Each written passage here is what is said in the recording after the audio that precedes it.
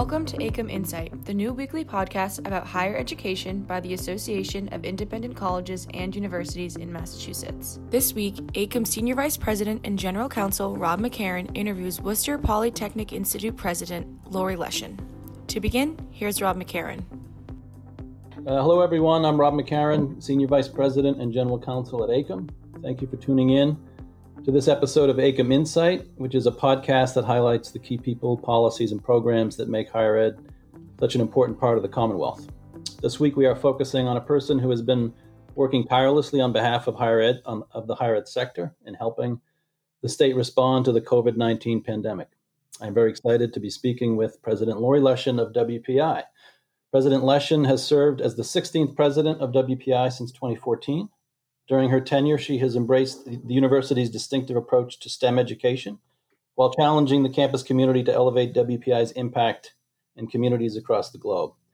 President Leshin was recently appointed by Governor Baker to serve on his Reopening Advisory Board, also called the RAB, where she helped develop recommendations for how to safely reopen the Massachusetts economy. She was also recently elected to serve as the chair of AICUM's Board of Directors. So it is my pleasure to welcome President Leshin to AICUM Insight. Thanks so much, Rob. Great to be with you. Thank you. It's been a whole 18 hours, I think, since our last Zoom call to discuss higher ed's response to COVID. So it's great talking with you again so soon. Yes, thank you. And the work that you and your AICUM colleagues have been doing to support our community in this moment is it's incredible. And so I want to say thank you to you and to all of the AICUM team for supporting us.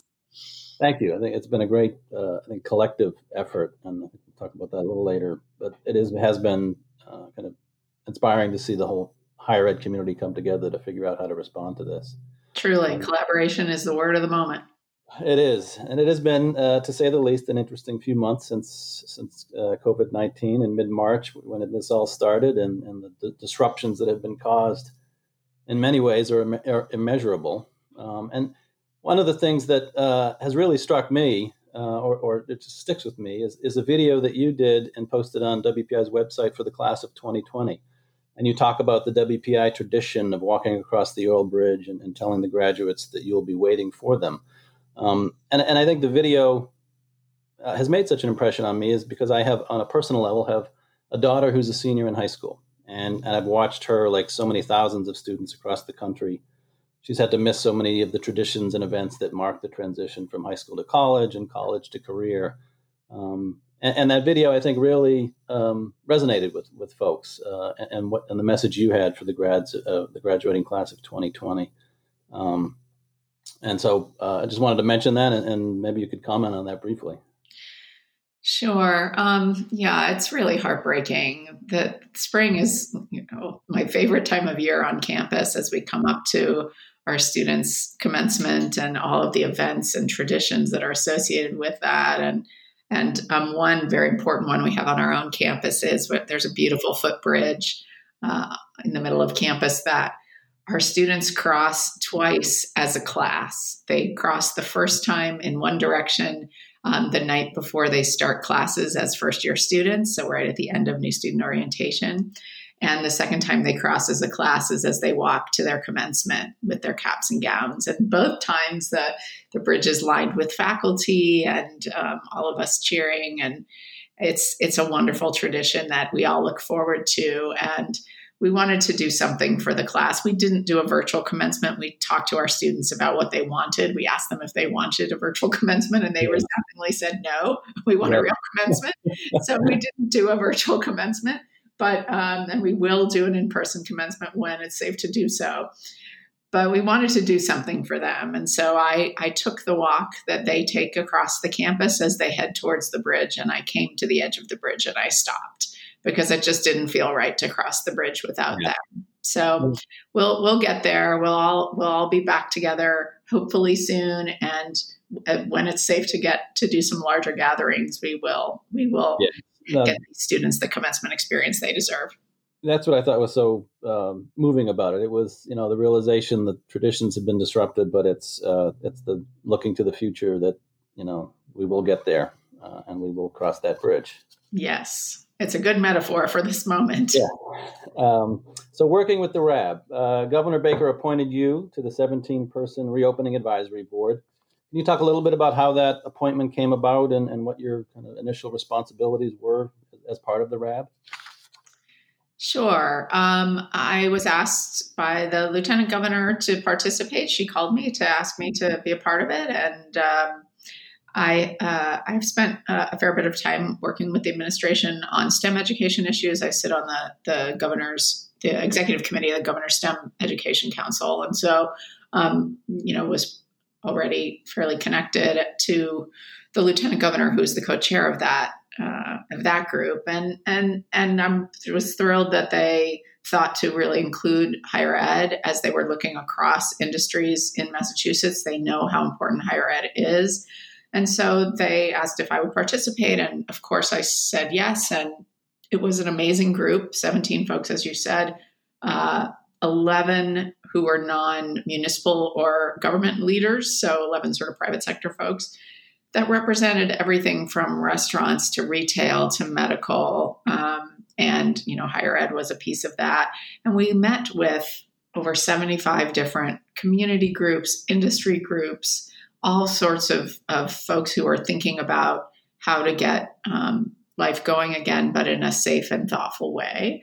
And it was a privilege, really, to be a part of that group and to be able to, advise the governor and the lieutenant governor about reopening the Commonwealth. And the product that emerged from that, I think, struck the right balance between everybody's strong desire to get life going again and the need for real consideration of health and safety. Yeah, and you're right about the Baker administration and its understanding and appreciation of higher education. If my memory is correct, I think the first place he stopped after his inaugural events was at WPI when he was traveling. That is true. His first full day in office, he came to WPI. He wanted to show support for higher education and the importance of higher ed for our innovation economy. And he very well understands that. And they have been great collaborators even before this, but especially in this time, really working with us to understand, the needs and challenges, to, listen to concerns. And they're being really thoughtful. We're lucky to have great leadership in our state. Yeah, I completely agree. And working on the RAB, it must have been interesting from your perspective because, as you explained, there are many sectors represented. So you're there listening to their concerns and their interest and their struggles with dealing with COVID and reopening. And then the flip side is you're then, on behalf of higher ed, trying to educate them, because I think a lot of times, because we're talking to ourselves a lot, we underestimate how much the rest of the economy and other sectors really understand and appreciate what higher education means to the Massachusetts economy. And I think part of that, you pulled together a group of your colleagues in higher education to help with that effort and to help explain to the RAB and to others how important Massachusetts higher ed is and what needs to happen for colleges to get we're not saying reopen because we've been open, but to get back and fully operational. Can you talk a little bit about that higher ed working group? Sure. So in addition to, as you said, listening to so many different groups and inputs, which was fascinating and, really, I came out of almost all of those meetings feeling really uplifted just because of the thoughtfulness that people were putting into thinking through how are we going to come back? How are we going to support our communities? How are we going to make sure that we're doing this equitably? And we wanted to have the voice of higher ed in that conversation as well. And so and it was definitely a we, I sort of was at the front end of it, but you, Rob, and all of AICUM and Secretary Pizer, Secretary of Education Pizer and his team at the Commonwealth level, we put together a working group that crossed private and public higher ed, 14 presidents from across the Commonwealth, from, community colleges to big research universities, from heart of Boston to Western Mass, from liberal arts colleges to techie schools, from, big, well-endowed institutions to those of us who are more tuition dependent. It was a really diverse group and kind of representative of the diversity of higher ed in the Commonwealth, which is, of course, one of our industry's great strengths. But also leads to thinking about how there is not a one-size-fits-all solution. So we came together in this working group and we thought about how to put forward a framework for reopening higher ed in Massachusetts. And the good thing about doing this work when we did it, which was right at the beginning of the RAB, was that I was also in the RAB conversations and was hearing about kind of where the Commonwealth was headed. And so we were able, I think, to keep our higher ed planning very synced up to where the Commonwealth was going. And I think that just made it that much better and easier for folks to understand. So we were able to do that work, and we brought our thinking about a phased reopen for higher education to the Reopening Advisory Board, presented it to them, also actually directly briefed the governor about it, and got great support in that thinking about the phased reopening. We also asked the Commonwealth for a few things that, some of which I think we'll get and some of which we may not, but that's okay. Yeah. And it was a great beginning, a way to start to get everybody on the same page. Yeah, I agree. And I think I've been fortunate to be able to staff and work with your group. And I think one of the most impressive things that I've been able to watch is the way that you and Paula Johnson of Wellesley College and Bob Brown at BU and Tony Monaco at Tufts and Deb Jackson, how you've all worked together, really thinking about how best to help and support the entire higher ed sector. And all the while, you have a day job and you're trying to figure out how to lead WPI through these incredibly difficult days. But watching all of you collectively work together has been really, I think, really impressive and really to the benefit of the entire sector. Yeah, I think we'll look back on this moment as one that strengthened community immensely. And I have to say that I love the AICUM community, and I've been president of WPI for 6 years now, and it's been a real joy to get to be part of this amazing community of presidents. But one of the things I've loved about the last couple of months is really engaging much more with our colleagues on the public side. Yeah. Because their issues are different but complementary, and they do amazing work and serve communities in wonderful ways, and I think it's been really important for all of us to get to know one another better and work so that all of us can make choices about our campuses that are going to work for our own communities. Yeah, I completely agree, and I think this is the best. I've been at AICUM for 13 years, and I think this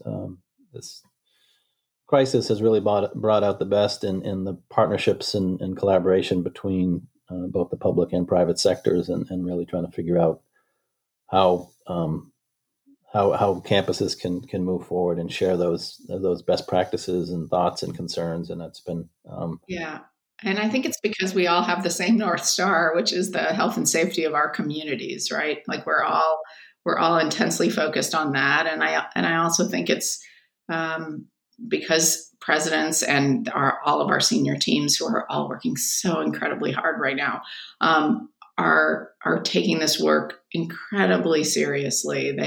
I keep talking about how I've been talking, and I know you, Rob, and Rich Doherty at AICUM have as well been talking to a lot of presidents and hearing the strain of this being the biggest decisions, the decisions about fall are the biggest decisions we will make in our professional careers, that this feels like the most important work we have done in our lives. And that's really saying something. The intensity is real. And I want to really honor the work that everyone is doing across this sector to try to get back to, providing the educational experience that we know students want and need to advance their educational goals and do it safely.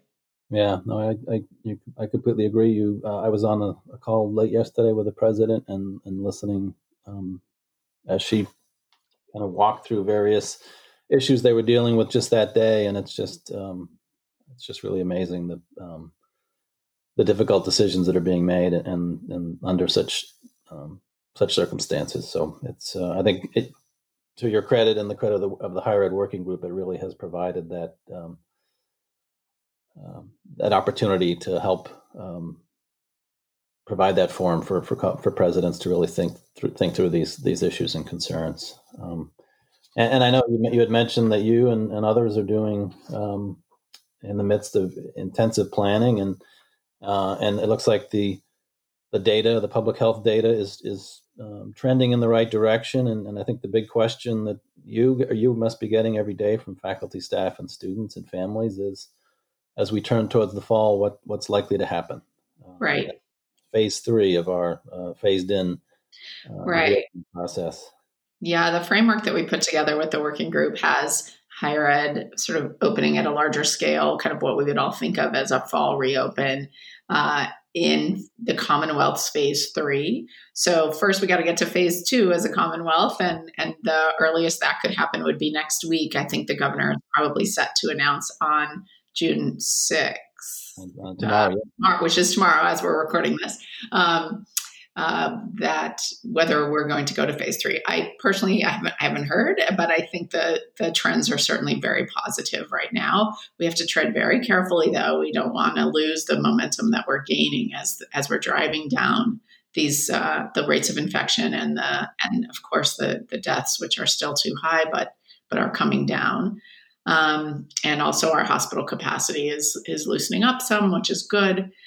So those things are all positive. So we'll see what the governor has to say over the next few days. But as we get into phase 2, that's good for the Commonwealth. And then phase 3 could come at earliest 3 weeks after we start in phase 2. So, we're looking at late June, early July for campuses at least being able to say, yes, we're going to reopen. We have targeted July 1 for our own community to come out with a definitive statement about fall, but we're already communicating with them about the planning that we're doing, the thinking that we're doing, and frankly about the fact that life is going to be different.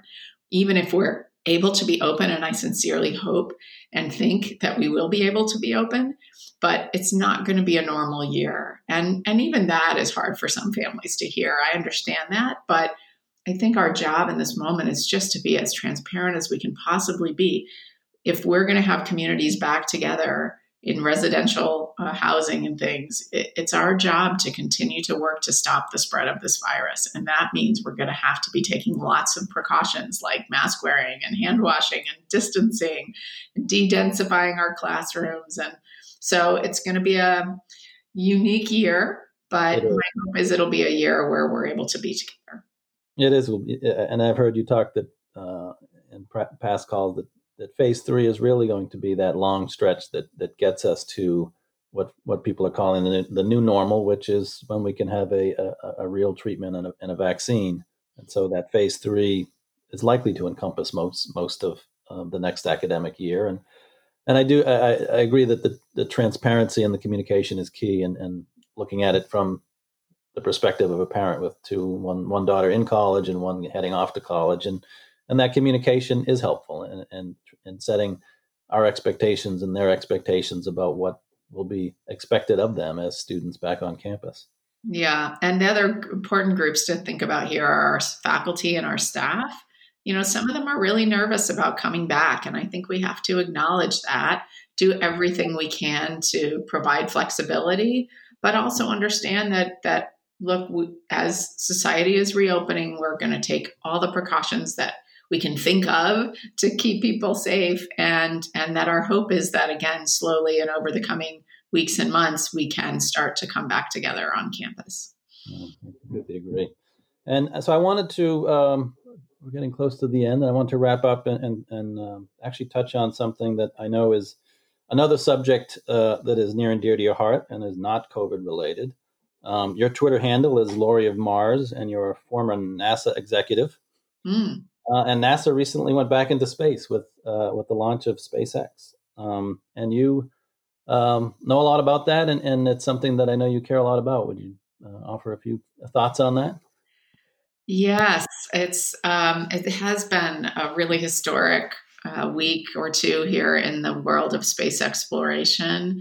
And when I worked 6 years at NASA, and my last 2 years there, I oversaw the Future Human Spaceflight Program, which was all about new programs to work to get humans to the space station on commercial rockets, to get them back to the moon and onto Mars. And so this program, the Commercial Crew Program, which funded SpaceX to develop this capability, was something that I oversaw right at the beginning. And so the very first award that went to SpaceX to start this process was happening while I was there. So it's like one of my babies going off to space college or something to see this finally coming to fruition. And I offer huge congratulations to SpaceX, to NASA, for this new kind of collaboration. And it's really important to understand that it's not the same old way of launching humans from U.S. soil. Hugely important that have the capability to do that.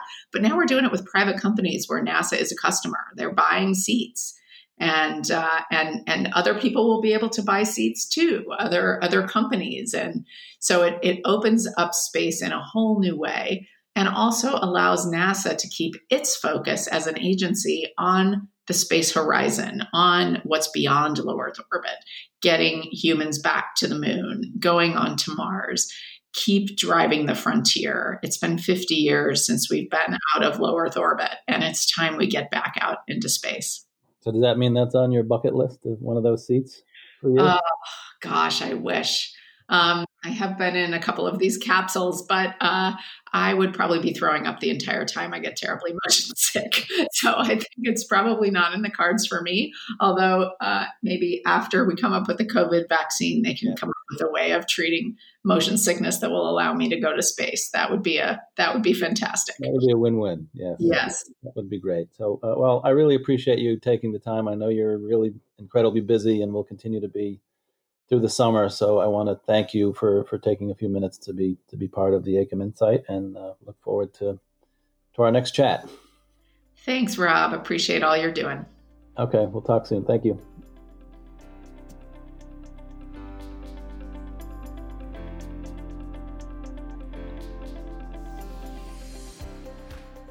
Thank you for listening to AICUM Insight. We will be back with a new episode next week. Be sure to listen and share.